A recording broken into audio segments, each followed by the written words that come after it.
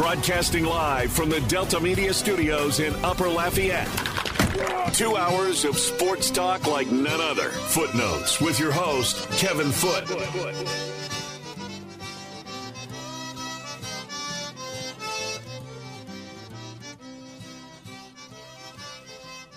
Welcome into Footnotes. Kevin Foote on the game. 103.7 Lafayette, 104.1 Lake Charles, Southwest Louisiana Sports Station. We are down to 6 days until the NFL draft, which means next week, think about it, next week at this very moment, next Friday, could be one of the most exhilarating or most depressing,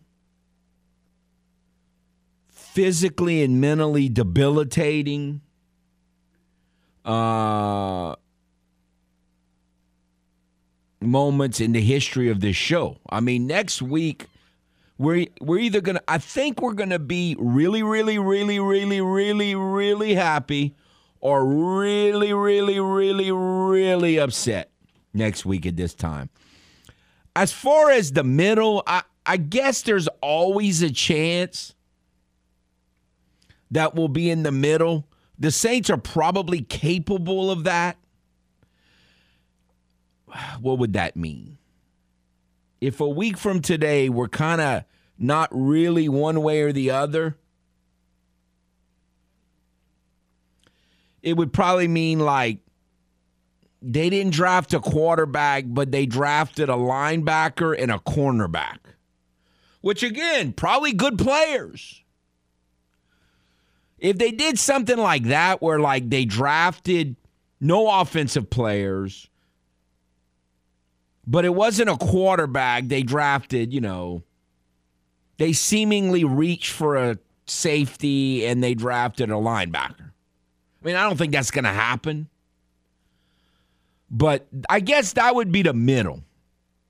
I'd be really relieved that they didn't waste a pick on a player that can't help this team for the foreseeable future and a quarterback, which would be stupid. But not really the positions that we've been talking about. So I guess middle is possible. But I would think that more than likely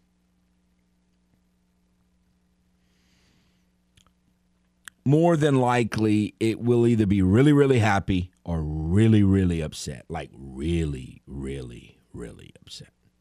So we'll see. We got that waiting for us. All right. On this Friday, we will talk Cajun baseball with Craig Melanson in the third segment of this hour. In the second segment of the next hour, plan on talking a little LSU spring football. LSU spring football game is tomorrow with Tim Buckley, who's newly employed by Tiger Rag and has been getting his real big introduction into LSU football so far this spring. So we'll get his impressions there and see what's going on there. LSU baseball last night got a win, 5-3 over Missouri. Again, we've kind of talked about it here and there in recent weeks. I know a lot of people are upset about the way LSU's playing, and, obviously they're not as good defensively as they need to be. I don't think anybody would hide that. But again, the thing that I keep going back to is you look at the SEC, not that many teams are playing well. Playing at that level that fans want LSU to be at. I mean, let's face it. If LSU does what it's supposed to do at home against Missouri, who's a kind of towards the bottom of the league team, Missouri's 5-11 in SEC play. LSU's going to be in second place at the end of this weekend. More than likely. I guess it's possible that Auburn could sweep Auburn plays South Carolina. That it's very possible they could sweep. But A&M, like right now, LSU is 8-8. They're a half a game out of second place. There's a three-way tie at 8-7 between Auburn, A&M, and Bama. Bama plays Georgia, who's got the third best record in the conference. You know, there's Tennessee, and there's Arkansas, and there's Georgia. So Alabama plays Georgia. I'm not saying they're going to get swept, but they're going to lose at least a game, you would think. So if LSU sweeps Missouri, which I understand the way LSU's played at times is not, it's not a ginormous if, but it's a relatively large if. I get that. But if they do what they're supposed to do at home against Missouri, who's one of the 2 or 3 worst teams in the conference, they should be in second place unless Auburn sweeps South Carolina, which is entirely possible. And A&M plays Arkansas. So, I understand LSU's not playing like there's more of a transition in some areas than a lot of LSU fans wanted in Coach Johnson's first year, but they're just not much of a stretch to think they're going to be in second place in the division once this, and not just second place in the division, depending on what happens in the East. I mean, not that the overall standings matter that much, but like they could be in fourth place in the whole league. They sweep this weekend. And again, it's because of what we've been saying. You've got Tennessee and Arkansas, and although Georgia's kind of trying to separate themselves from the rest of everybody else is either right at 500, a game above, or a game below 500. Like the majority of the league's all within like a game of each other, botched up in the middle, right around the 500 mark in conference play. So all you are is one little 3-game winning streak away from being in second place in your division for just about everybody. So that's just kind of the way the SEC shaped up this year. So we'll see if they win these next 2 games at home. The Astros open a 3-game series against the Blue Jays. Wow. Man, the Blue Jays. Not a team you like facing. Now, the Astros have done pretty well against them, but still, on paper, that is a team that their lineup is scary. And the Astros right now, nobody's hitting the ball, basically. I mean, like Jeremy Pena's hitting the ball. That's about it. Nobody else is hitting the ball. Everybody's starting off. That first week they did okay, but since then that first week they only had one good offensive game. They should have been 5-1. They started out 4-1, and it was all pitching except for one game. They just pitched great the first week. And right now it's so hard to know how good anybody's pitching because I think so many teams their hitting is just not there yet, and including the Astros. I mean, just miserable hitting.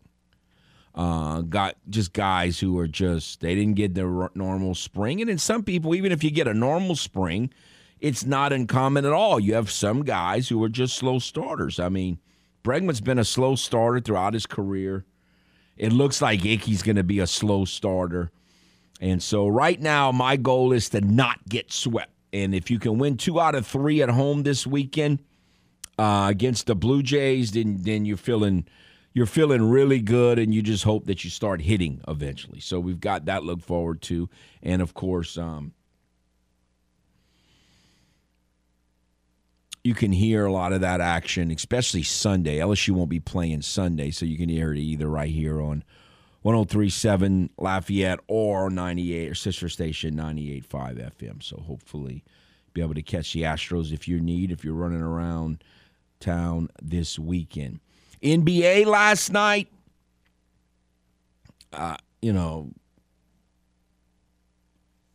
don't know what happened with Minnesota. I said that I thought that had a chance to be a good game. It was a strange game. Very strange game. It looked like the Timberwolves were going to blow them out, and then they lost. And they didn't just lose by 1 or 2. How do you lose by 9 points? But anyway, it's a strange team. And Memphis, that's been a strange series, a hard one to figure out. I'm going to give a little advice to our friend Nick. I happened to hear some of Nick's interview with Raymond last hour. And look, we all do it. I do it. Everybody does it. But my advice is when you make a crazy prediction like the Nuggets are going to beat the Warriors in a series, you don't mention that, is my advice. You just let that go. Now, if someone says, didn't you say the Nuggets were going to win the series? Then you got to put your head down and say, yeah, I did. I messed up. I messed up. But you don't offer up that information.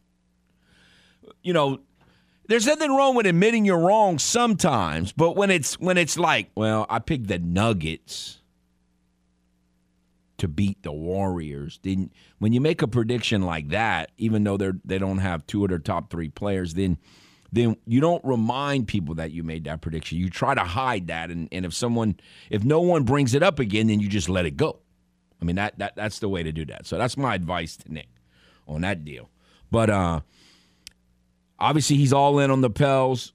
I didn't get a chance to hear Lewis, but I'm sure he's all in on the Pels tonight. And in this series, it's funny because nationally, like no one, like I was listening to ESPN. They don't even give the Pelicans a chance. I'm like, man, you're not even giving them a chance? They're like, this series is over. Okay. PJ Carlesimo, he's like, he's having nothing. He's like, no, Zion should not play, which I thought that was already established. Why did they keep talking about that? They already said Zion wasn't playing. I don't know why they keep bringing that up. I guess they just have to have these silly little debates because that's what the show's about. But I don't agree with either side. I don't really think that the Pels have it. I don't think it's even possible the Pels are going to win in 5. I don't think that's possible. But I also don't think it's just a foregone conclusion that the Suns are going to win the series. Both sides seem a little too need to go a little bit more towards the middle. But I don't think. Look, Ingram was unbelievable in that game too. He's not going to do that every game. That's just not the way series work. Just about every time. So he's not going to play that well every game. I mean, he was, it was arguably the best game he's ever played. In the biggest game he ever played, which is impressive. But you can't expect that he's going to do that, constantly every game. So I'm more in the middle. I don't think the Pels are about to go on a 3-game winning streak, but also don't think it's a foregone conclusion that they can't win the series. So it'll be interesting to see how that plays out in that game. Obviously, it's tonight at 8:30. So got lots of things to kind of, sort of, maybe get our mind off of the NFL draft with. We'll try anyway. All right, let's take a timeout. We'll see how successful we are on the other side when we come back on the game. 103.7 Lafayette, 104.1 Lake Charles, Southwest Louisiana's sports station. Are you fluent in Footlish? Not to worry. We're here to help with the Footlish Dictionary. Z28. Z28. Noun, a running back with great speed and start-and-go ability, like a Chevy Camaro that plays for the New Orleans Saints, also known as Alvin Kamara. Now, back to the man with his very own language, Kevin Foote and Footnotes.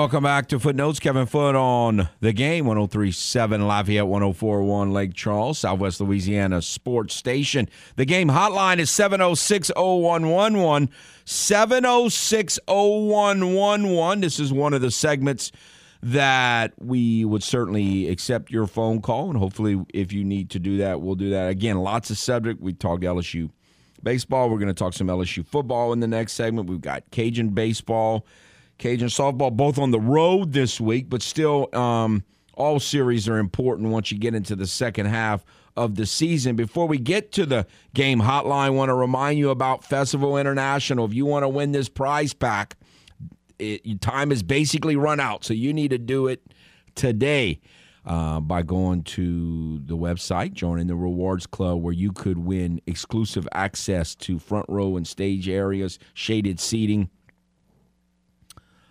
air-conditioned restrooms, express drink line, shirts, pins, posters, all kind of great prizes as part of this Bon Temps Pass for Festival International by going to the website, 1037thegame.com or 1041thegame.com today and join the Rewards Club. All right, let's go to the game hotline and see what David's got to say. Hello. Yes, good morning. Good morning. You know, you were talking about Utah. Was it Utah or Denver? And you know what? Earlier in the previous segment, it really doesn't matter because here's the thing with Utah and Denver when it comes to NBA playoffs. For the NBA, they are great regular season teams. You know, feel good stories, the whole 9 yards. But they never do anything in the playoffs. But how did I agree. But how, now the Nuggets, didn't they make like a conference final or something in the bubble? But yeah, other than that, they never do. I just don't understand teams like that. Like, how do you win all these games in the regular season? Is it because you're where you're located? So I don't know. And then you just have no chance. It's just crazy. How do you have no chance every year in the playoffs? And this is with or without their full complement of players. Look, in all honesty, the Pels have a better chance at doing something in the playoffs than Denver or Utah. Which one's playing Dallas right now? Is Utah. Utah. And they're getting drugged. Utah is getting. I mean, they haven't won a game, right? the Mavs won. No, the Utah won game 1, but again, Luka's not playing, and then they lost game 2, and then they lost at home, so they're down 2-1, and the Mavs don't even have their best player, who's not just their best player; he's like one of the top 5 or 6 players in the whole league right now. So, yeah, they are. If I was a Utah fan, I'd be extremely depressed right now. You're correct. Yeah, but yeah, so I don't put too much confidence in those teams. In all honesty, if I were better with them. So do you think the Suns are going to win the like most of the national media thinks, even though Booker's out, they're going to win this series in like 6? I wouldn't say 6, but I would think that. And I'm pulling for the Pels, but I think that they'll win this series just because of the overall team makeup. The Pels, like the Pels, but I don't know if B.I. can give us that effort that he gave previous game on a consistent basis, you know, that Herculean type effort. Right. Yeah, that's hard to do. The only way it would happen is if he and DJ do it together at the, consistently during the playoffs. Not one game, you do this, one game, and then the other one is doing this next game. I don't think it'll happen. That makes sense. Well, it's good talking to you again. Thank you, sir. Good to hear those old voices I haven't heard in a while. No, we talked about that with the Jazz last week. It's like outside of Utah, there's like no one in the country that even pays any mind, just even gives them a chance. And all these, I mean, every year it seems like they win 50-something games, but it just doesn't matter because they just never get it done when they're supposed to. And I don't know how you shake that up. On a smaller version, that's where Hannah's Mariners were a few years ago, where they, every year they didn't make the playoffs every year. They hardly ever did, but they would have like winning seasons. It's harder to make the playoffs in baseball. Well, it used to be. It's getting to where it's almost the same now because they keep adding playoff teams. But it used to be it was very difficult to make the playoffs in baseball, but you could have winning seasons. Seattle went through a stretch of 3 or 4 or 5 years. Like they would have winning seasons, but they just were never good enough to do anything with it. And so they kind of had to start shaking it up a little bit. And they are seeming like it looks like they're going to come out better on the other side because made some trades and they've got all this young talent and this farm system's ranked in the top 2 or 3 in baseball by most publications that do that kind of stuff. So, it seems like Utah. If I'm Denver, I'm thinking, well, I just need to get healthy, and hopefully next year things can work out. I kind of get that, but with Utah, they gotta shake something up. A lot of people think Mitchell's going to leave. I don't know that that's going to make them better because he's obviously easily their best player. But yeah, it's just a strange dynamic how you could kind of be pretty good, but never a chance to do any better. Kind of bizarre. All right, let's go back to the game hotline. Hello. Hey, Kevin. Howdy, sir.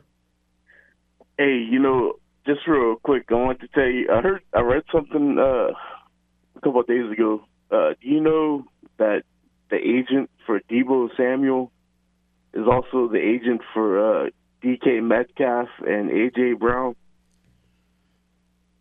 Wow. No, I have not. It's really the same agent for all 3? That's what I read. They both they're all represented by one person. Well, if you believe the reports out of Tennessee, the A.J. Brown's not going anywhere. Again, I don't know. This Deebo Samuel thing's hard to read. It's just so dramatically. And DK Metcalf, I think that would if they trade him, it's just they're doing what I was just talking about with Utah. Like at some point, if you feel like you just maybe need to shake things up and kind of start over and go in a different direction. So I think that would be more of a contractual situation with DK more than any kind of lingering bitterness or anything. So I don't know. Let me ask you this. Would you rather the Saints pick a wide receiver that's left or use one of their first-round picks and acquire a veteran? I don't know, man, because you're going to have to pay him, right? Like if you get Deebo Samuel. Are you talking about just a veteran like Jarvis Landry or something like that? No. I'm talking about one of these big 3 guys. Okay. Because, you're going to have to pay these people some mega money, It's crazy right now. I don't even know if we can afford them. You know what I'm saying? Yeah, I think I'd rather just stay put, draft, and pick one of these guys, and hopefully they get the right one. Right. That's my thinking too. I don't know. I would love to have Deebo Samuel. That guy's amazing. Well, but again, if he really doesn't want to be what he's been. And then, in other words, he doesn't want to be a very, very, very, very, very rich man's Ty Montgomery. Then you got to kind of reevaluate who he is in your offense. So again, I think he's great too. Don't get me wrong. He scares me to death. And so I hope he does get traded. If he doesn't come to New Orleans, at least he's not there because the Saints play them next year. Like everyone else. Yeah, go to the AFC. I'm all for that idea. Yeah, that's a good plan. Y'all go. Yes. Hey, you know what? Okay, so this whole quarterback thing, right? I hate to bring that up again, but it's been eating at me. So I was talking to Nick Underhill on Twitter, and he brought up in the past how he was advocating for the Saints to draft a quarterback even when we had Drew Brees. And then I was asking him why. And he's like, well, he was comparing it to what the Packers and the Colts did by, going from one Hall of Fame quarterback to another, right? Or having the future, whatever. But I'm like, man, do you understand that this has only happened 2 or 3 times in the NFL history? Plus Plus, it's any harder sense, to do that now because guys don't want to sit 2 and 3 years like Aaron Rodgers did. It's just, I don't know. I just don't think it's harder to pull that off now. So, and when people are talking about how there's no number one quarterback, do you remember the last draft quarterback class that came out that they talked about how, there was no number one quarterback or no first-round draft grade for a quarterback in the draft? What was that? The last one I'm thinking, I might be wrong, it was 2013 when they had, Luke Joeckel and Fisher, yeah. So, you remember who the first quarterback taken was? Oh, I'd have to look it up. No, I don't. E.J. Manuel. Oh, man. Bruh. Look, I just, you know what I want no part of picking Bobby Scott. Geno Smith were the first 2 quarterbacks taken. Yes. That's who they want us to take. And Mike Glennon was, I think he was the next one. And that's supposedly who Casper the Quitter like, Mike Glennon. But anyway, that dude's been.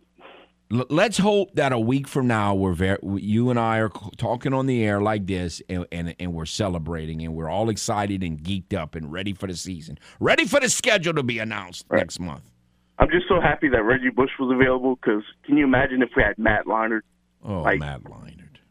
What an awful player. Anyways, I appreciate the call. Thank you, sir. All right, we'll do this. We'll take a timeout. Come back, and we'll get our friend Craig Melanson on, and I'll promise Craig I will not talk about Major League Baseball. I'm sure that's a sore subject these days. We'll talk about Cajun baseball going into this very important road series with Georgia State starting today. We'll do that next with Craig on The Game, 103.7 Lafayette, 104.1 Lake Charles, Southwest Louisiana's sports station. Which NFL MVP annoys Kevin Foote the most? Who is Aaron Rodgers? He's the most arrogant athlete I've ever seen. I think he's really, to his core, that arrogant. He really believes, why in the world are you even speaking to me? You are a lower form of human being. That kind of arrogance is what I'm talking about, and I think that's who Aaron Rodgers is. That is correct. Now, back to more footnotes on The Game. 103.7 Lafayette and 104.1 Lake Charles, Southwest Louisiana's sports station.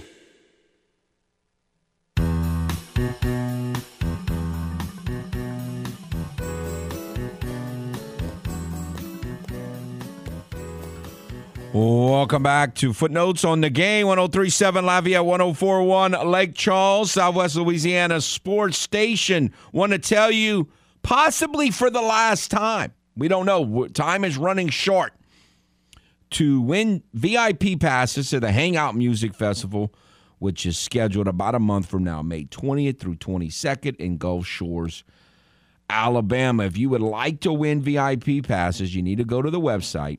You need to sign up for the Game Rewards Club. That puts you in position to win VIP passes to the Hangout Music Festival. Again, scheduled May 20th through 22nd in Gulf Shores, Alabama. In addition to the Halsey and Post Malone and Megan Thee Stallion, they tell me Shaq's going to be singing. So, for those of you who like those groups, it would be a great opportunity, so sign up today. All right, Mr. Craig Melanson, how are you, sir? I'm doing well. It's Friday, so I'm doing okay. Now, Hannah said earlier this week she didn't think that Bobby Scott liked the song Ricky Don't Lose That Number from Steely Dan, but don't you think Bobby at some point probably enjoyed that song a little bit in the 70s? I think anyone in the 70s enjoyed that song, so yes. Yes, I agree. I think Hannah's wrong on that one. Anyway.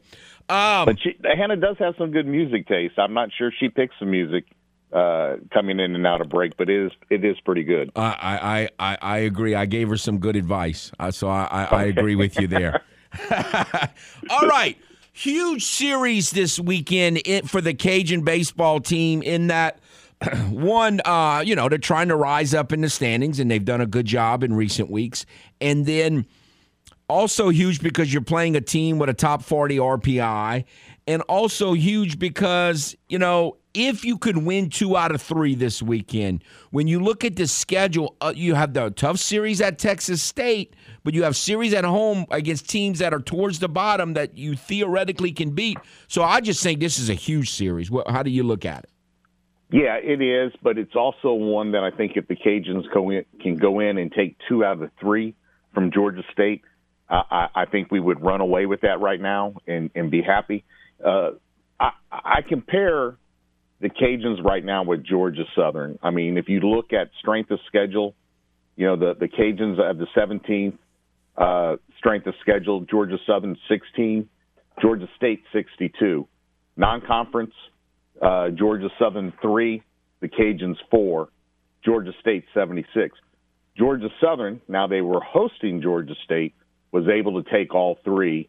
Now, some of those games were very close, but they were able to take all 3 from Georgia State. So I'm hoping in that kind of matchup that the Cajuns can do something similar, but being on the road, it's going to be a tough series. It was funny, and I'm not saying one is better than the other. I mean, obviously, I think most of us probably think LSU's lineup is better, but when I looked at Georgia State's offensive numbers, they were almost identical to LSU's offensive numbers going into Tuesday's game. Yeah, Georgia State really plays in a hitter's ballpark out there. The field is not that big. I think it's 338 down the lines, 333, and only 385 to center field. So they really play in a hitter's ballpark over there. It's I hate to compare it to a high school field, but it really is. I mean, you've got a few metal bleachers out there. It's not anything that I guess they're proud of. But they're supposed to be building a new ballpark, and hopefully they will at the old Atlanta Braves Stadium. Fulton County Stadium. Yeah, which is where they played football. Now, I don't know why they can't just play baseball there, but anyway, I don't have any idea about it. Is it kind of like the old Clark Field over there by Muni, or what? How would you compare it? Yeah, you're looking at something very similar. The football field has been reconfigured. The Turner Field has been reconfigured, and what they hope to do is build right next to Turner Field where Fulton County Stadium was, and they still have a simulation of the fence in the location where Hank Aaron hit his 714th home run. Don't worry. Raymond insisted when Elijah Mitchell scored that touchdown in overtime a couple years ago. What was that? Right? It was the week right after the Iowa State upset victory. Don't worry. Before we left, we had to go take our little picture, and I don't mind it because I love the history of baseball. Yeah. So yeah. Oh no, I've been on that spot. Yes, sir.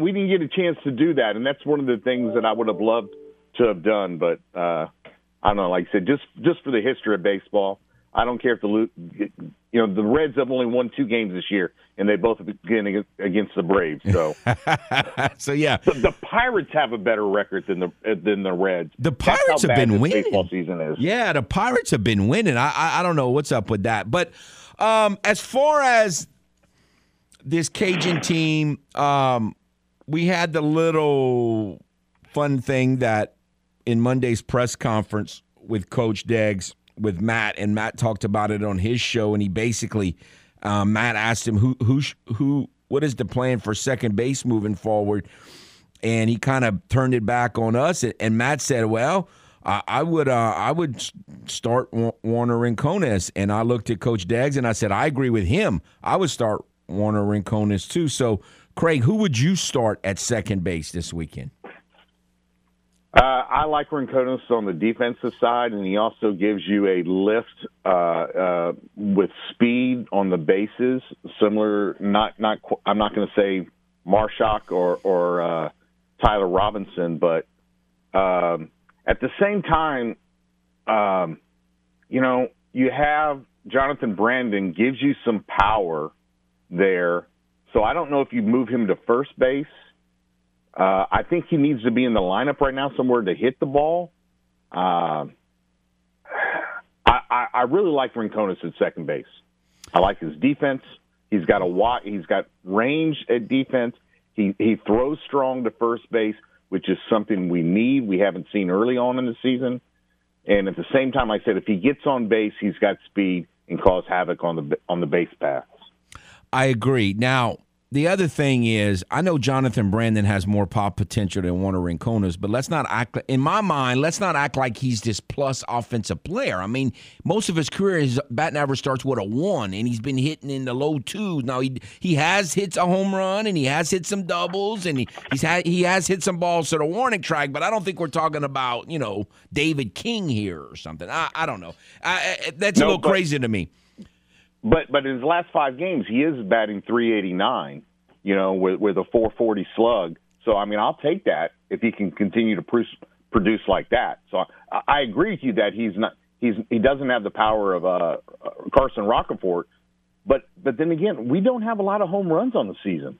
No, that part is true, and I understand that. Now, with all of that said, earlier, at the beginning of this interview, we talked about Georgia State and how they're a hitting team and all their hitting numbers and the way their ballpark plays.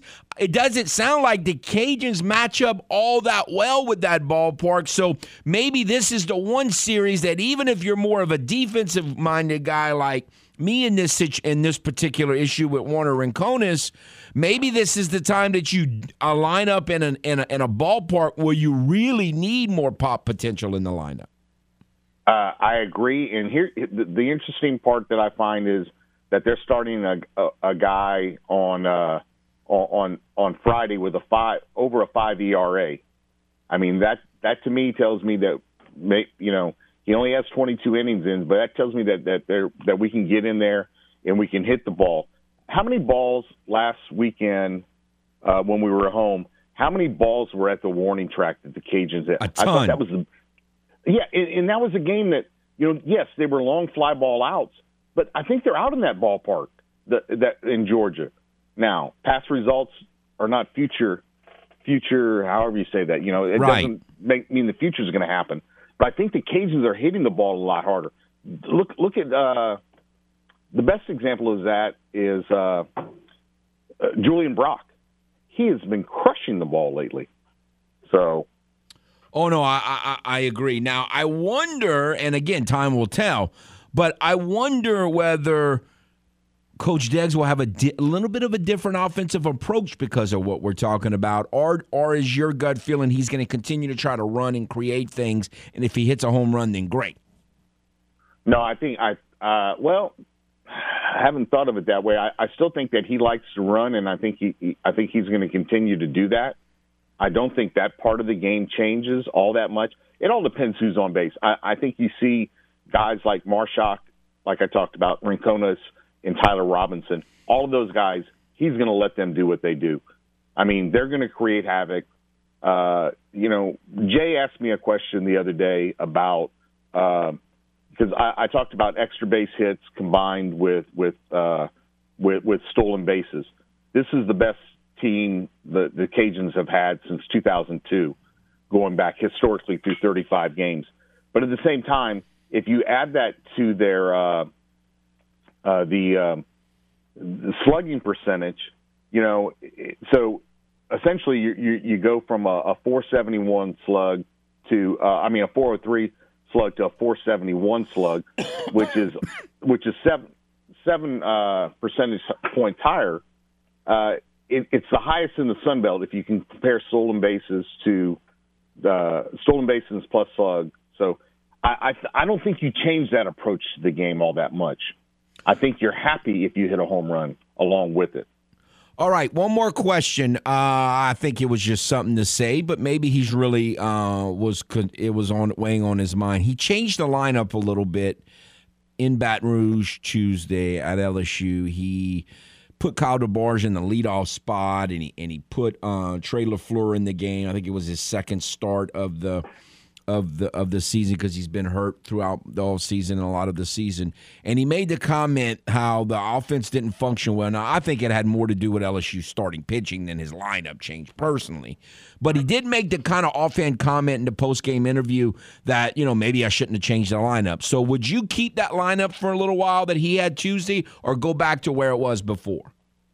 I would go back to where it was before, and in my opinion, I would drop Kyle DeBarge down to the 6 or 7 spot, protect him a little bit, give him some confidence back. I mean, we saw it with I hate to say it, the Yankees when Judge was a rookie. You know, they tried moving him up in the lineup, and it just didn't work. Dropping him back down in that eighth spot, he started hitting the ball again. I think you protect Kyle. I know he loves Kyle DeBarge, and I love Kyle DeBarge. His defense is awesome, but protect him a little bit more. Drop him down in the lineup and get your guys that you want that are hitting the ball, get them more at-bats by bringing them up in the lineup. All right, it will be a very interesting series at Georgia State, and if they can get that power bat going and pitch a little bit, it could be real. I mean, they've already kind of turned the corner, but they could really pick up some steam if they can have a winning weekend. So huge, huge weekend. We'll see what happens. Appreciate your time as always, sir. Thank you, Kevin. Appreciate it. Have a good weekend. You too.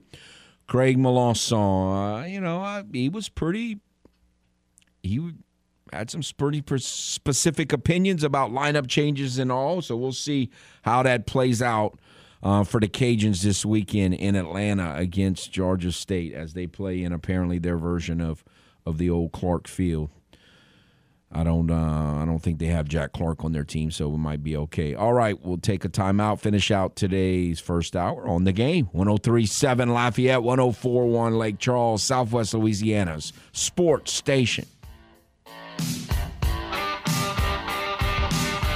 It's not uncommon here on Footnotes for Kevin Foote's voice and his blood pressure to rise rapidly during the show. The fat guys like you and me need to be watching mop-up time just like the stars do. Sometimes it rises a little too high. That is stupid. Stupid. Not to worry, we have EMTs standing by just in case Foot passes out. Back to more Footnotes on The Game. 103.7 Lafayette and 104.1 Lake Charles, Southwest Louisiana's sports station.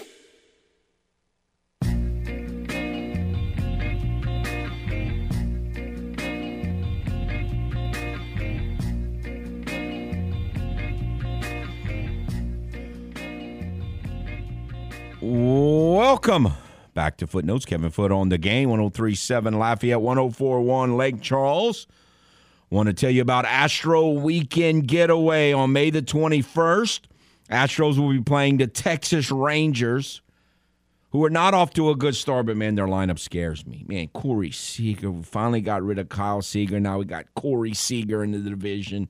Marcus Semien can really hit. Astro fans are very familiar with him. And then Adolis Garcia, who was feast or famine. The Astros struck him out a ton, but he also hit 2 game-winning homers to beat the Astros last year late. So one of them, I was sitting in Raymond's driveway. So every time I go in Raymond's driveway, like we're exchanging cars or going on a trip like Tuesday, I think about sitting in that driveway and listening to Adolis Garcia hit a home run to beat me in extra innings. So it's kind of upsetting. But anyway, Astro Weekend Getaway, if you go to the Game Clubhouse, 1037thegame.com or 1041thegame.com, you could win the great prize package, which includes 4 tickets to the game, a ballpark tour, and hotel accommodations for that Saturday night. The Astro Weekend Getaway, powered by Butcher Air Conditioning, La Meridian, Houston Downtown, and The Game, Southwest Louisiana's sports station. All right, I was thinking about this is how my brain works sometimes, which some people would say, including my wife, is a little off base, or sometimes she thinks it's a lot off base. But this is kind of how I think. Let's say that the Saints pick in the first round who most of us want them to pick. Or at least a lot of people, I don't know about most, but a lot of people that I've heard talk and or at least would be okay with picking. And those 2 players are Chris Olave, wide receiver from Ohio State, and Trevor Penning, offensive tackle, Northern Iowa. So let's do it this way, because I'm about to get to a break here at the top of the hour. Who historically in Saints history would you compare those 2 guys to? In the history, let's say the Saints pick Olave and Penning, which is the chalk pick in my mind. if they pick Penning and Olave, which who knows if they will, but in your mind, who is that in Saint history? Who is Penning in the history of the Saints, potentially? And who is Olave in the history of the Saints, potentially? We'll get your opinions, and I'll tell you who I think they are historically, and I would take it right now, except for some of the baggage of one of them. But anyway, I'll tell you who I think those two guys could be, potentially, next. For now, we'll take a timeout. We'll be back on The Game, 103.7 Lafayette, 104.1 Lake Charles, Southwest Louisiana Sports Station.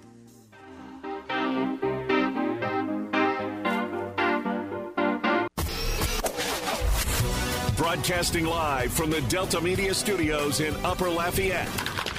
2 hours of sports talk like none other. Footnotes with your host, Kevin Foote.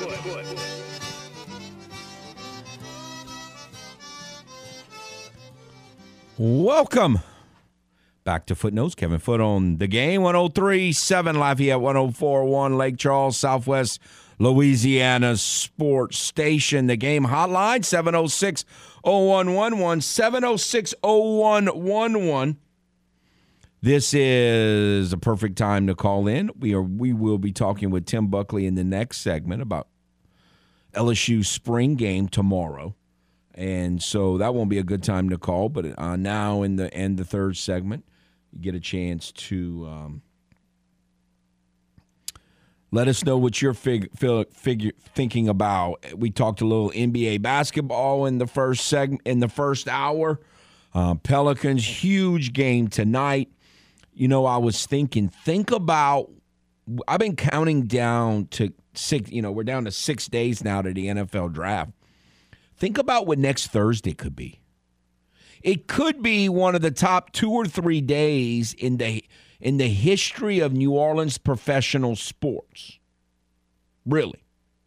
Like, I'm not really comparing it to like Super Bowl day, but when you look at it, could be Game 6, Pelicans, Suns, and if things go well over the next couple games, could be humongous. We all know the series could be over, but if it's not, it could be the first round of the draft, a critical draft. I mean, critical draft for the Saints, in my opinion. And it could be Game 6, Pelicans, Suns. So, wow, what a huge day. It could be one of the biggest days in the history of New Orleans professional sports next Thursday. When we finished the first hour, I asked a question. If the Saints end up drafting in that first round, Trevor Penning, offensive tackle from Northern Iowa, and Chris Olave, wide receiver from Ohio State. Who knows if they will? They may not even be on the board.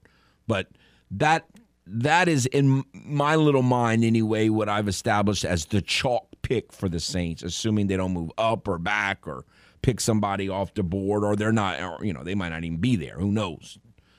That's why we have all this excitement and unknown and unpredictability, because it's the draft. But if they do, who are those players in your mind in Saints history? So I'm going to listen to, I had a friend text me one, and he got one of the two that I'm thinking. He didn't get the second one. We'll see what y'all think. Let's go to the game hotline. Hello. Hey, Kevin. Hey, I had to call back when you asked that. So when you asked that question, I don't know about the tackle, but Chris Olave, the first name that popped into my head was Quinn Early. Wow. And I went back to look at his stats in his draft, Quinn Early was about a second or third round pick out of Iowa? Yeah. Yeah. But, man, you would be surprised how their stats are almost identical. In college? Yeah, well, they're like combine stats, like the 40, their hand size, their wingspan or whatever. I don't know, dude. It was crazy. Their height, their weight. Well, I wasn't thinking Quinn Early, but that's interesting that you say that. I mean, Quinn Early, when most people say, okay, who are the best receivers in Saint history, very few Saints fans bring up Quinn Early, and he didn't play a lot of years in New Orleans, but he had some very productive years in New Orleans. Now, he didn't play on great teams, but he had some really nice seasons individually in New Orleans. Even after the Saints, too, he had I think he played for, like, the Ravens, right? I still, to this day, miss, and I think Jameis can bring that back. I don't know all the technical terms, but when he played with Jim Everett, and Everett had a pretty big arm, and they would throw this where he'd go up the field, like they just run like a hook pattern, like 20 yards up the field. Like Drew didn't run that play very often. I still to this day think about run that play, and Jim would hit Quinn Early, 18, 20, 22 yards up the field. He would just go and hook, and the ball would be there. So maybe Jameis, when he gets uncomfortable, he's got a big enough for him to bring that route back more. To take advantage of the skill set that Chris Olave had. And, I was a big fan of Quinn Early and Eric Martin. My mom worked at Dallas, and back then they used to have, a lot of sports stars would go and do autograph signings over there. And she would come home with all kinds of signings. I had Eric Martin, Quinn Early, and some other people too. Anyways. All right. Well, I appreciate the call. Thank you, man. Now, I wasn't thinking Quinn Early. Quinn Early, to me, was more strong than, he had some – he did. He mentioned he had strong hands and stuff. He really did. Quinn Early's underrated player, I think, in the minds of most Saints fans in Saint history for sure.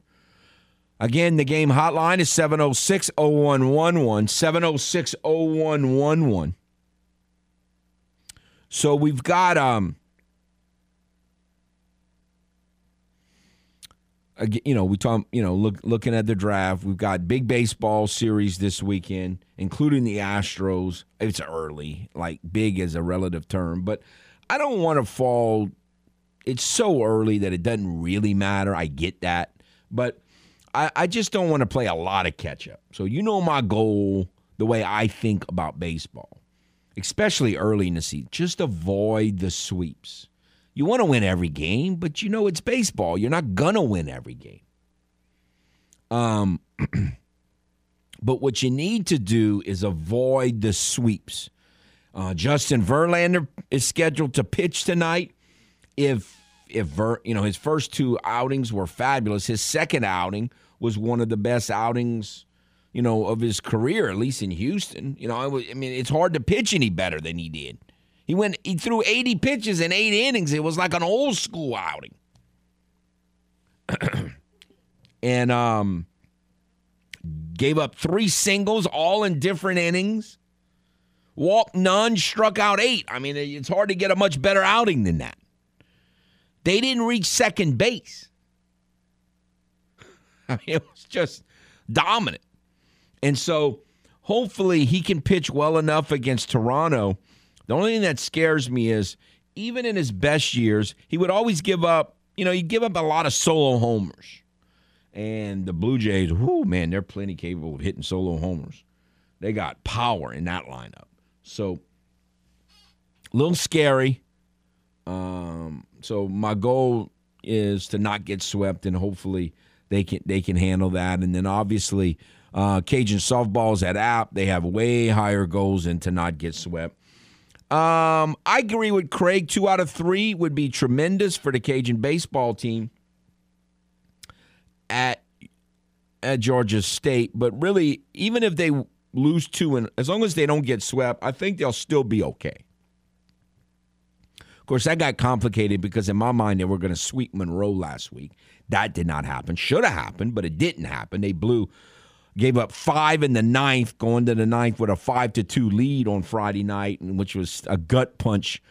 Now they bounced back, but still, that's a game you got to get back. And again, you get that back by going to Georgia State and winning 2 out of 3 as opposed to just winning 1 out of 3. I don't really expect to sweep. For instance, Craig brought up that Georgia Southern swept Georgia State. They did, but I think if they play at Georgia State, they don't sweep them. So I think it's going to be a lot tougher. Georgia State, they've only lost 1 or 2, 2 games at home all season. So I think playing Georgia State at Georgia State is very different than playing them at your home ballpark. It's one of those. In some matchups, I don't know that it matters a whole lot, but in this one, I think it matters a lot. And then on the LSU baseball side of things, they need to sweep. Like, they just need to sweep. Like, they still have Georgia and Vanderbilt on the. I mean, LSU baseball needs to sweep. Now, it's not like they're not going to a regional if they don't, but if they want a pretty good seed going to the SEC tournament, and that's going to be interesting. We're going to talk. Speaking of LSU baseball, we're going to talk about a lot more about this, like, further down the road in about 3 weeks or so when you start talking about SEC tournaments. LSU's always cared more about the SEC tournament than most good programs in the SEC. They've almost always played well in the tournament, and seemingly the perception is it matters more to them. There's a title to be played for, so let's go play for it. That's always seemingly kind of been LSU baseball's attitude about the SEC tournament, even when they were really good. But you got a new coach in. And that's going to be something. I mean, I don't know what he'll say, but we'll see. I wonder if Coach Johnson will have a different approach to that than a lot of LSU teams in the past. Again, it's not time to. If you're an LSU fan, you got to win now. You want to try to at least finish second in the SEC West. I understand that that's like down the road, but just something that crossed my mind that could be different this year. We'll see how that plays out. All right, so here's what I'm thinking with the question I asked at the end of the last hour. If the Saints go chalk and pick Trevor Penning and Chris Olave, I think Trevor Penning is Kyle Turley. Now, Kyle Turley was a good player. He was one of the few good things, or at least reasonably productive things that Mike Ditka did in his 3 years in New Orleans, because most of it was bad. He signed Sammy Knight as an undrafted free agent, turned out to be a good player. He signed Kyle Turley, drafted Kyle Turley, turned out to be a good player. Of course, he was a psycho. And it sounds like Penning's got a little psycho in him, which is why I say that. Good, not from as small a school maybe, but from a smaller school, kind of like Kyle Turley, and seems to kind of play, as they say, to the echo of the whistle, which is what Kyle Turley did. So to me, a lot of similarities between Trevor Penning, what we hear and read about him, and Kyle Turley. So I would think that's the comparison to Trevor Penning. And Chris Olave, to me, he just sounds like Wes Chandler. Man, Wes Chandler was good. I know a lot of you have to be old like me to kind of know and have seen Wes Chandler. Wes Chandler was so smooth. I mean, smooth. Speed and smooth. And that seems to be what they're saying about Chris Olave. Not necessarily the strongest. Like Garrett Wilson, so say, has stronger hands and goes up and gets the 50-50 ball better. But Chris Olave is speed and smooth and route running. And, man, it just sounds like Wes Chandler. So here's what I want. I want the Saints to pick Kyle Turley and Wes Chandler in the first round. And what do all these national people and some local people want? They want the Saints to pick Bobby Scott in the first round. I want Wes Chandler, arguably the best receiver that's ever played for the Saints, and Kyle Turley, not the best offensive tackle, but one of them. And the national media wants me to accept I want Bobby Scott. They want me to pick Bobby Scott in the first round. Unbelievable. Unbelievable. Let's hope they get Wes Chandler and Kyle Turley. Although, hopefully, Trevor is not quite as psycho as Kyle Turley. Let's not go quite that far. But I would take it. Even if it's really the reincarnation of Kyle Turley, I would take it over Bobby Scott. For sure. No doubt. All right, we'll take a timeout. And we'll come back, shift gears, talk LSU spring football with Tim Buckley of Tiger Rag next on The Game, 103.7 Lafayette, 104.1 Lake Charles, Southwest Louisiana's sports station.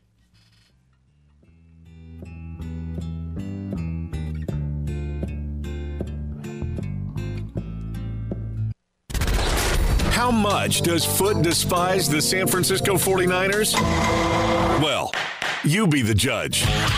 I love turning 50 because I was no longer a 49er. Back to Footnotes on The Game, 103.7 Lafayette and 104.1 Lake Charles, Southwest Louisiana's sports station.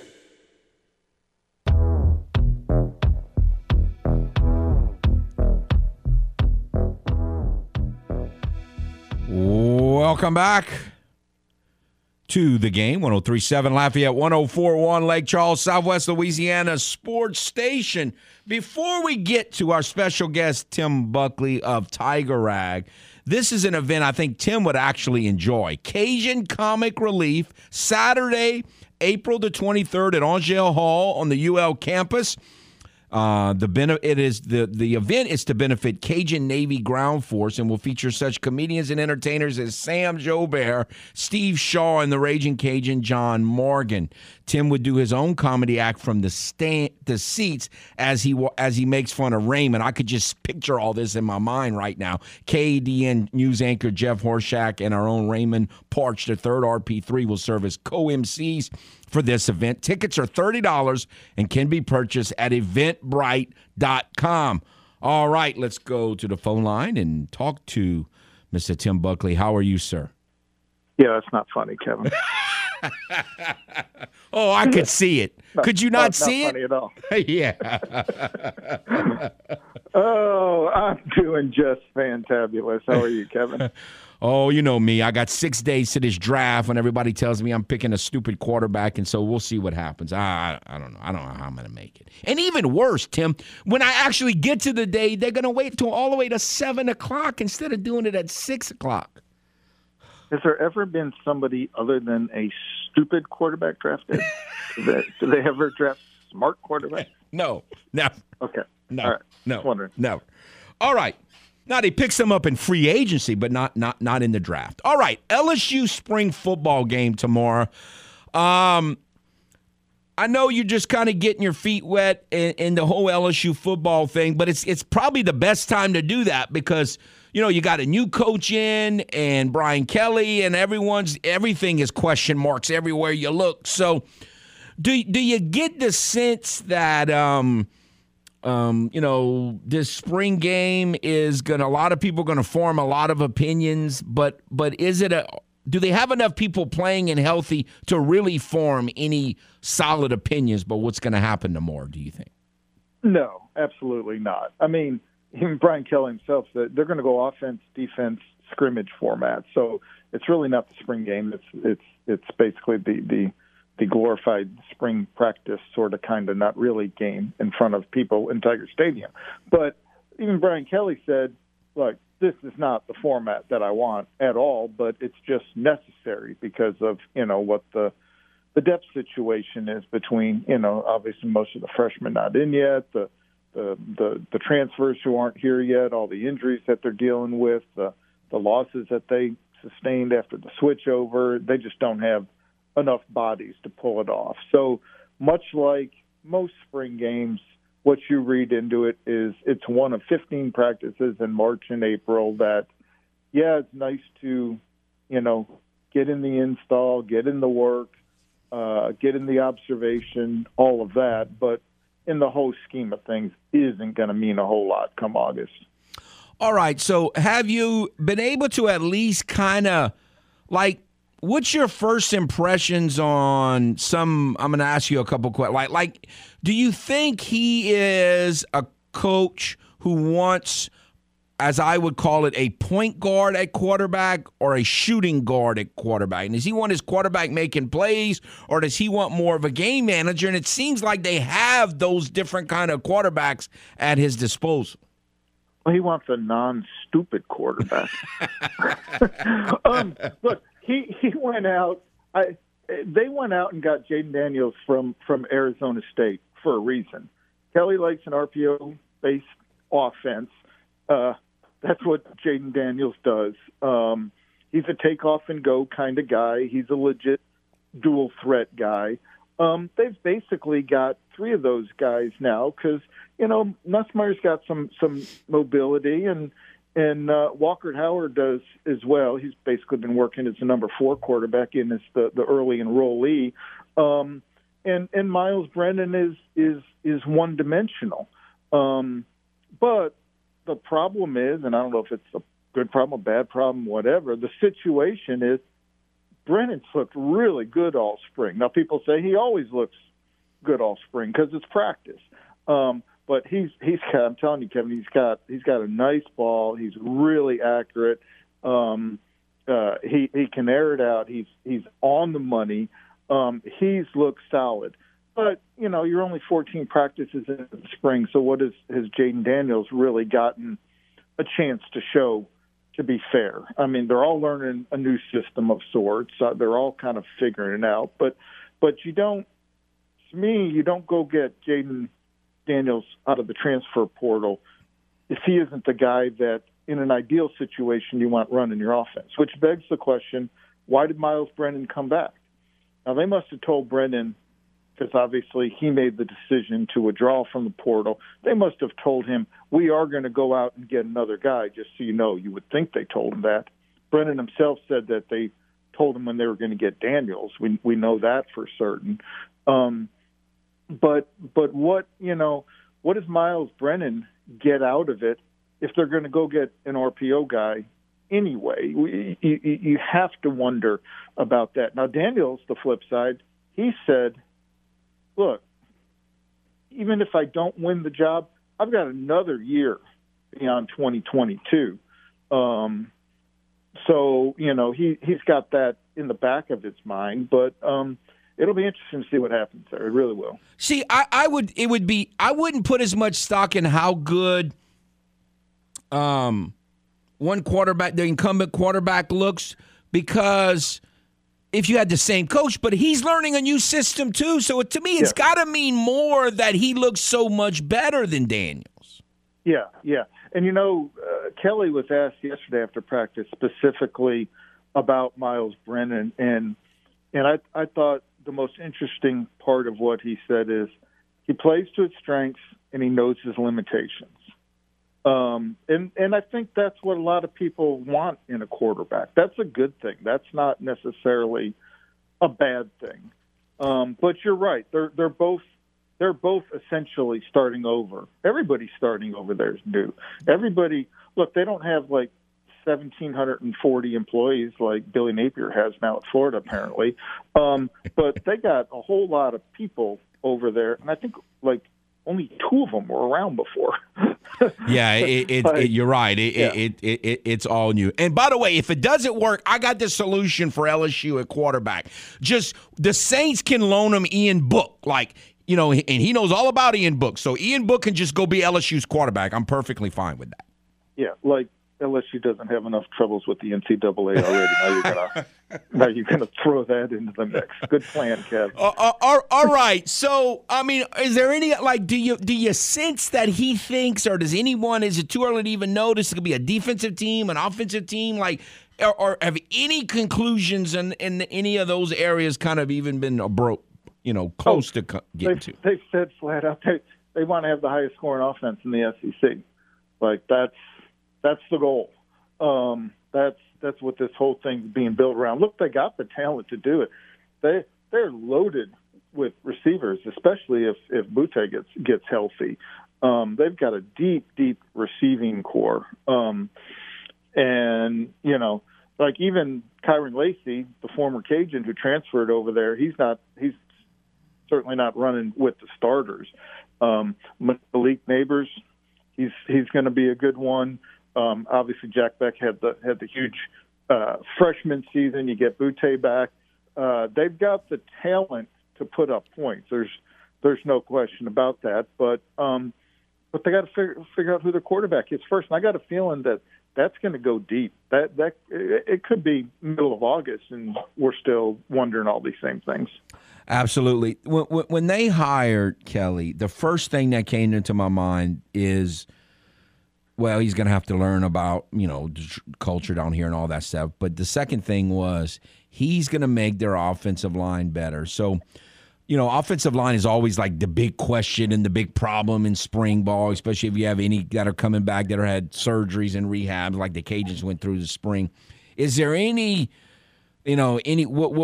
anything worth even talking about yet on the offensive line, or is it too way? But to me, that's the important thing. He's got to make this offensive line better.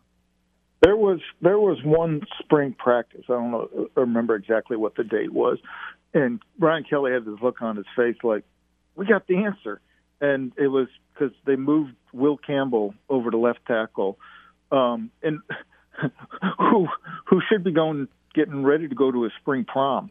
Early enrollee from Neville High in Monroe. They started using him there, and all of a sudden that opened up all sorts of other possibilities for them. And they realized that they were going to have more flexibility on that line than they originally thought. So he was pretty thrilled about that. But you're right, as always, it starts up front. So I'm sure you've talked to people who've covered LSU football for years. Like, is it just a totally different atmosphere there? I can't even imagine there are any similarities between Kelly and Coach O. So is everyone just going through culture shock there right now, or is it too early to even experience those kind of things? Well, you don't need a Cajun interpreter to understand what the head coach is saying. That's a change. The head coach is not used to things because he says usually at this time in spring practice he's wearing a parka and gloves, so that's different there. But the biggest thing, they've had not one but two entire, and this might not to the general public seem like a big deal or whatever, but it is. They've had two entire practices open to the media from the beginning of practice all the way through the end. And a lot of those media guys over there, they were just blown away by that. They were like, this hadn't happened in a long time. I mean, heck, it didn't happen in 4 years under Billy Napier with the Cajuns. So did Tugtail not begin legislation? I mean, I know the NCAA's in transition. Did he not try to make a move to get that stopped from Tuscaloosa? I mean, I can't believe he would stand for that. You're killing me.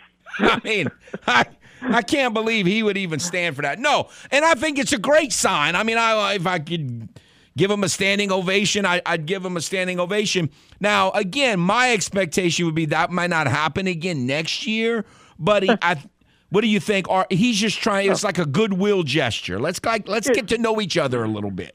Very much so. He said, look, we want you guys to get to know us a little bit, see how we run things, get a feel for what's going on. Is this going to happen in the fall? No, probably not. But we want you to to have a little experience of how we run things.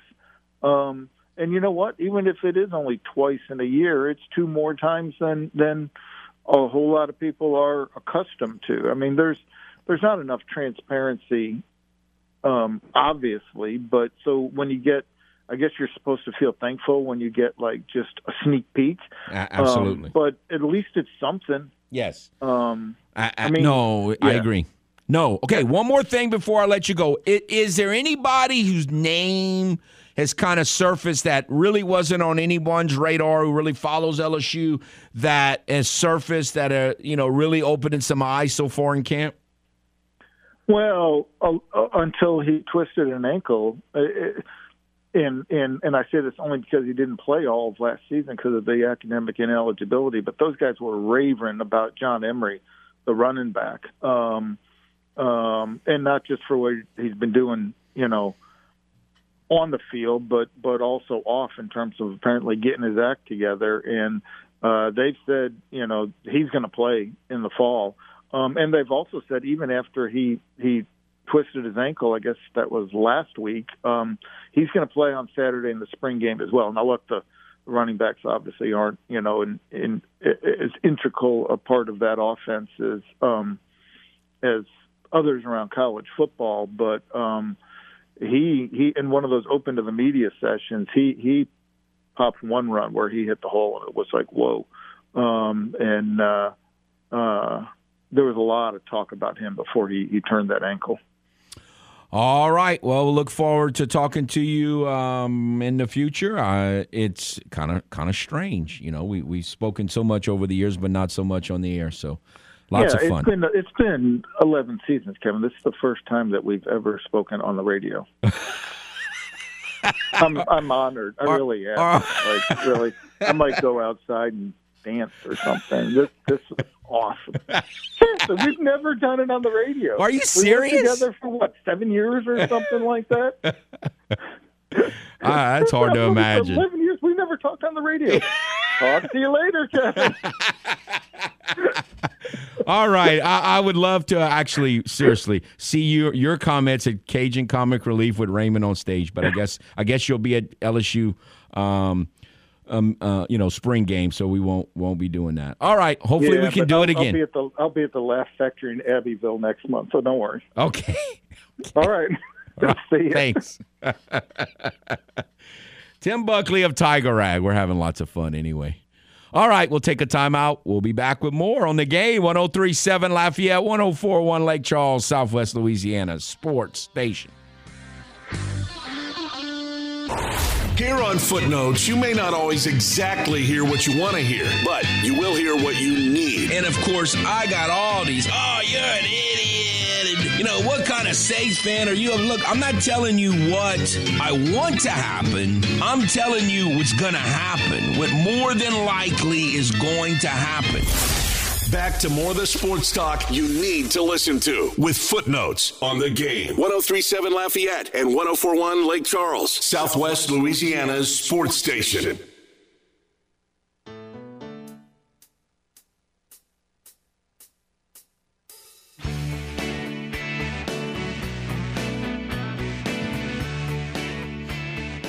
Welcome back to Footnotes. Kevin Foote on the game. 103.7 Lafayette, 104.1 Lake Charles, Southwest Louisiana's sports station.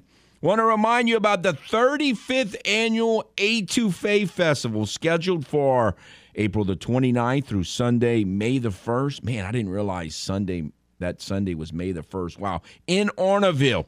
The festival features carnival rides, food, bingo, live music entertainment, including Jamie Bergeron, the Kicking Cajuns, Chubby Carrier, and the Bayou Swamp Band, and Clay Cormier and the Highway Boys. You're from South Louisiana, probably. You know what a festival's all about, just to name a few. In addition to music and rides, there's also going to be a mayor's cook-off contest on Saturday, the Etouffee 5K and a car show on Sunday. Lots and lots of fun events. For more information, visit ornevillecatholic.org/Etouffee-festival. Wow, that's an address. ornevillecatholic.org/Etouffee-festival. All right. No, I think a lot of what Tim said made sense, and yet, it's kind of what you go through in a transition, in a coaching transition year, especially one where there's so much turmoil behind the scenes and so much turnover. I mean, this is like, to Tim's point, like total turnover. Now, and that wasn't all pure football turnover. A lot of it was, look, there are a lot of things going on legally with the university behind the scenes, and so we need to turn it over, yeah, but we need to really have turnover. Now, I think in a normal setting there would have been a few more assistants kept, that kind of thing, but it's just, this is not, a total normal situation. So look forward to see how that plays out long term. And it sounds like LSU's spring game with quotes around it is going to be very similar to the Cajun spring game we had a couple weeks ago. What was that? April the 9th, if I remember correctly. So 2 weeks ago tomorrow. And it was, there was some quote-unquote football played, but a lot of it was just kind of scrimmage work that more fans get to see. And but, you still had some good things happening, and you still had some players that looked impressive, and it's all just part of the process. Let's put it that way. The game hotline, 706-0111. 706-0111 if you would like to get in. So we talked NBA. We talked a little bit about the Astros. We talked about Cajun baseball with Craig. Just kind of mentioned Cajun softball. We talked about that quite a bit earlier this week. And so when we come back on Monday, it's going to be a we won't know much more, if anything else, about anything to do with the NFL draft. We'll know a little more about what's going on with the Pelicans and some of the other NBA series. And obviously, we'll potentially could know a lot more about Sunbelt baseball, softball races, and even the SEC baseball race, seeing what LSU and Georgia and a lot of these teams do, and Alabama, against Georgia, like we talked about in the first hour.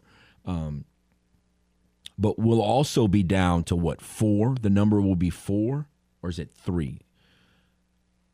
The number is 6 today, 5, 4. It'll be 3. 3 days away come Monday. Now, that's a pretty small number. We'll be Bobby Hebert away. Today is 6. What is that? Morstead, Barnhart. A lot of punters have been 6. 5, ugh. Has there ever been a good 5? Who was that awful quarterback for Tennessee? He was 5. Adrian McPherson was 5. Not too many 5s were any good for the Saints. 4, Steve Walsh. Was Todd Bauman 4 during the Katrina season? I want to say Todd Bauman might have been 4. Not too many 4. 3, Bobby. I heard Nick making fun of the Michigan Panthers. I was not a USFL guy back in the 80s. But had I known, of course I didn't know at the time, but had I known that the USFL was going to play such a huge role in the New Orleans Saints over the next decade, I would have watched it more probably, because I would have watched it from a Saints perspective. But at the time, I had no idea what role the USFL would play in the New Orleans Saints. So I don't know that I ever watched. Oh, I know I did. I never watched a USFL game. Now, I'm talking about just sat down and watched the whole game. That never happened. Now, I'm sure I have some, I watched, the big play was all about Trump and the New Jersey Generals and Herschel Walker, and that's all everybody talked about nationally was Trump and the Generals and Herschel Walker. So I probably saw a couple drives of that of their first game, because there was so much publicity, and Herschel Walker was, at that point, if you ask, who was the best college football player you ever saw, I'd have to say Herschel Walker. So, and so I saw a little bit of that. I'm sure I saw a little bit of Michigan Panthers stuff here and there, plays and drives, but I have no memory of ever watching a USFL game. But again, had I known, that they were going to play a huge role in the Saints over the next decade or so, I probably would have watched it. Now, but the Michigan Panthers, man, they, Anthony Carter was outstanding. Didn't pull for him in college because I was more of an Ohio State guy over a Michigan guy. Well, definitely was. Not more of one. I rooted for Ohio State every time against Michigan. And then of course Anthony Carter played on the Vikings that tortured the Saints. Just tortured them. The irony of him being Bobby Hebert's teammate there is pretty big irony there. But no, have zero interest in this. You know, I have a friend who's probably the biggest remaining USFL fan of all time, and he has a huge picture of Irv Eatman in his room, like a huge poster of Irv Eatman. Like, I don't even know if Irv Eatman's mom, if she's still living, ever had a poster of Irv Eatman as big as Stevie P has. But he just loves him. So he doesn't care anything about this USFL. Like, nothing. Like, this is not the USFL. The USFL had great players. So, certainly won't be watching much of that. But to be fair, I did watch a little bit, a few, because it was on at my in-laws' house last week. So, all right, let's take one more quick call on the game hotline before we get to our final break of today in this week's show. Hello. Hey, bro, it's Joey. Howdy. First off, Olave is a number 2. Wes Chandler was a number 1. So I get Olave's a good receiver, but he's projected as a number 2 receiver, and we've got a number 1, so that makes him a good fit for us. But it kind of makes me think, why all the hoopla about drafting a guy that's really projected to be a number 2 receiver, not a number 1?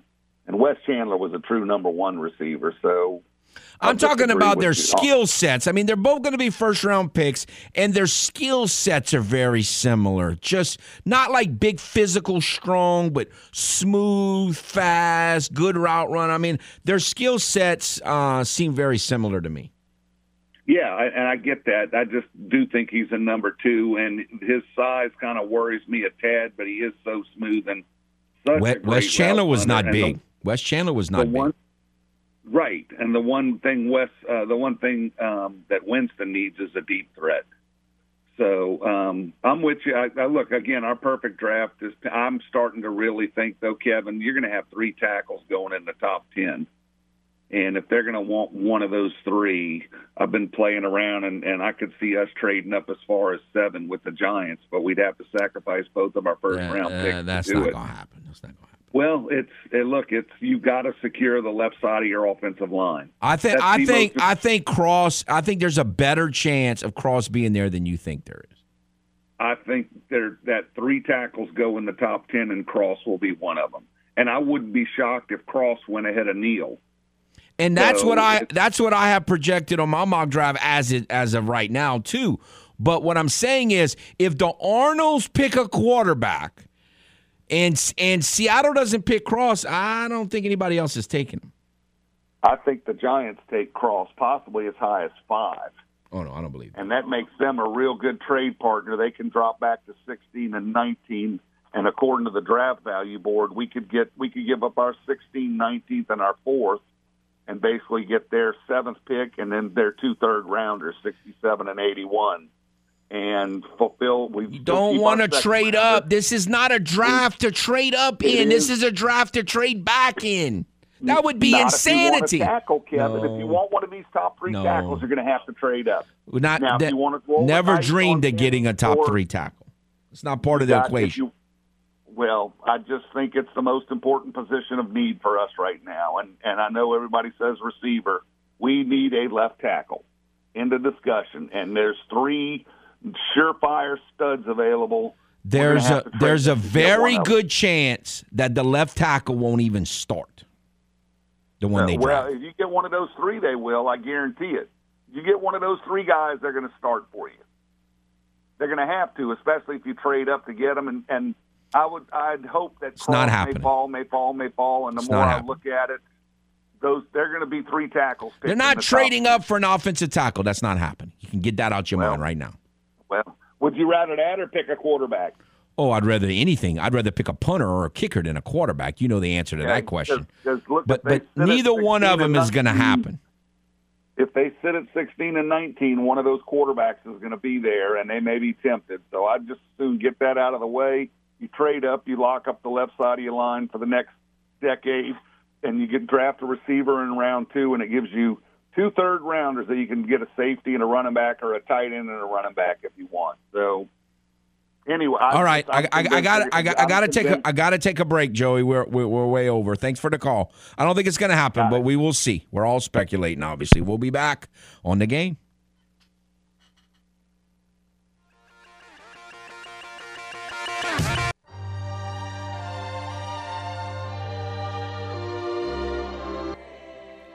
Ooh, please dock that song. I'm gonna need it next Friday if things don't go well, along with a little Marshall Tucker and Jim Croce for sure. All right, welcome back. If you're looking for something to do this weekend that's a little unique, may we suggest Cycle Zydeco. It's a festival on wheels. It will take you to all kinds of great events and that accentuate Cajun and Creole culture. Unique. Looking for volunteers and people who want to get into participate in a ride that will take you to all kind of tours and attractions, from camping, all kind of things. Immerse yourself in Cajun and Creole culture with Cycle Zydeco. For more information, visit cyclezydeco.org. All right, so, it's so funny because Joey is a Saints fan friend who doesn't see, he's kind of souring on the wide receiver, and he wants to trade up for a tackle. Then have another Saints fan friend. He's not even sure that he wants the Saints to pick a tackle in the first round because he's so alienated. He hates Andres Pete, and he hates Cesar Ruiz, so he's kind of upset about where the Saints have, the way they drafted offensive linemen and he's not even that high on McCoy. So he's like, I don't even think I want him to pick an offensive lineman in the first round. Then I have other Saints fan friends, we're going to botch it anyway because we always botch the draft. And it's just, and then there's me, the calm, rational Saints fan who stays kind of down the middle. He's good with this and he's good with that. And, I don't know what they would do without me. Like they're so out on the edge, and they want this or they want that. And pick a defensive lineman's the worst thing in the world. You pick an offensive tackle's the worst thing in the world. Joey don't want wide receiver anymore. He was the one telling me how we had the worst wide receiving core of all time. Why can't y'all all be calm and rational when it comes to this draft like me? Craziness. 6 more days. Hopefully we make it. All right. Appreciate all the phone calls. Appreciate Tim coming on, Craig coming on. Y'all have a nice weekend.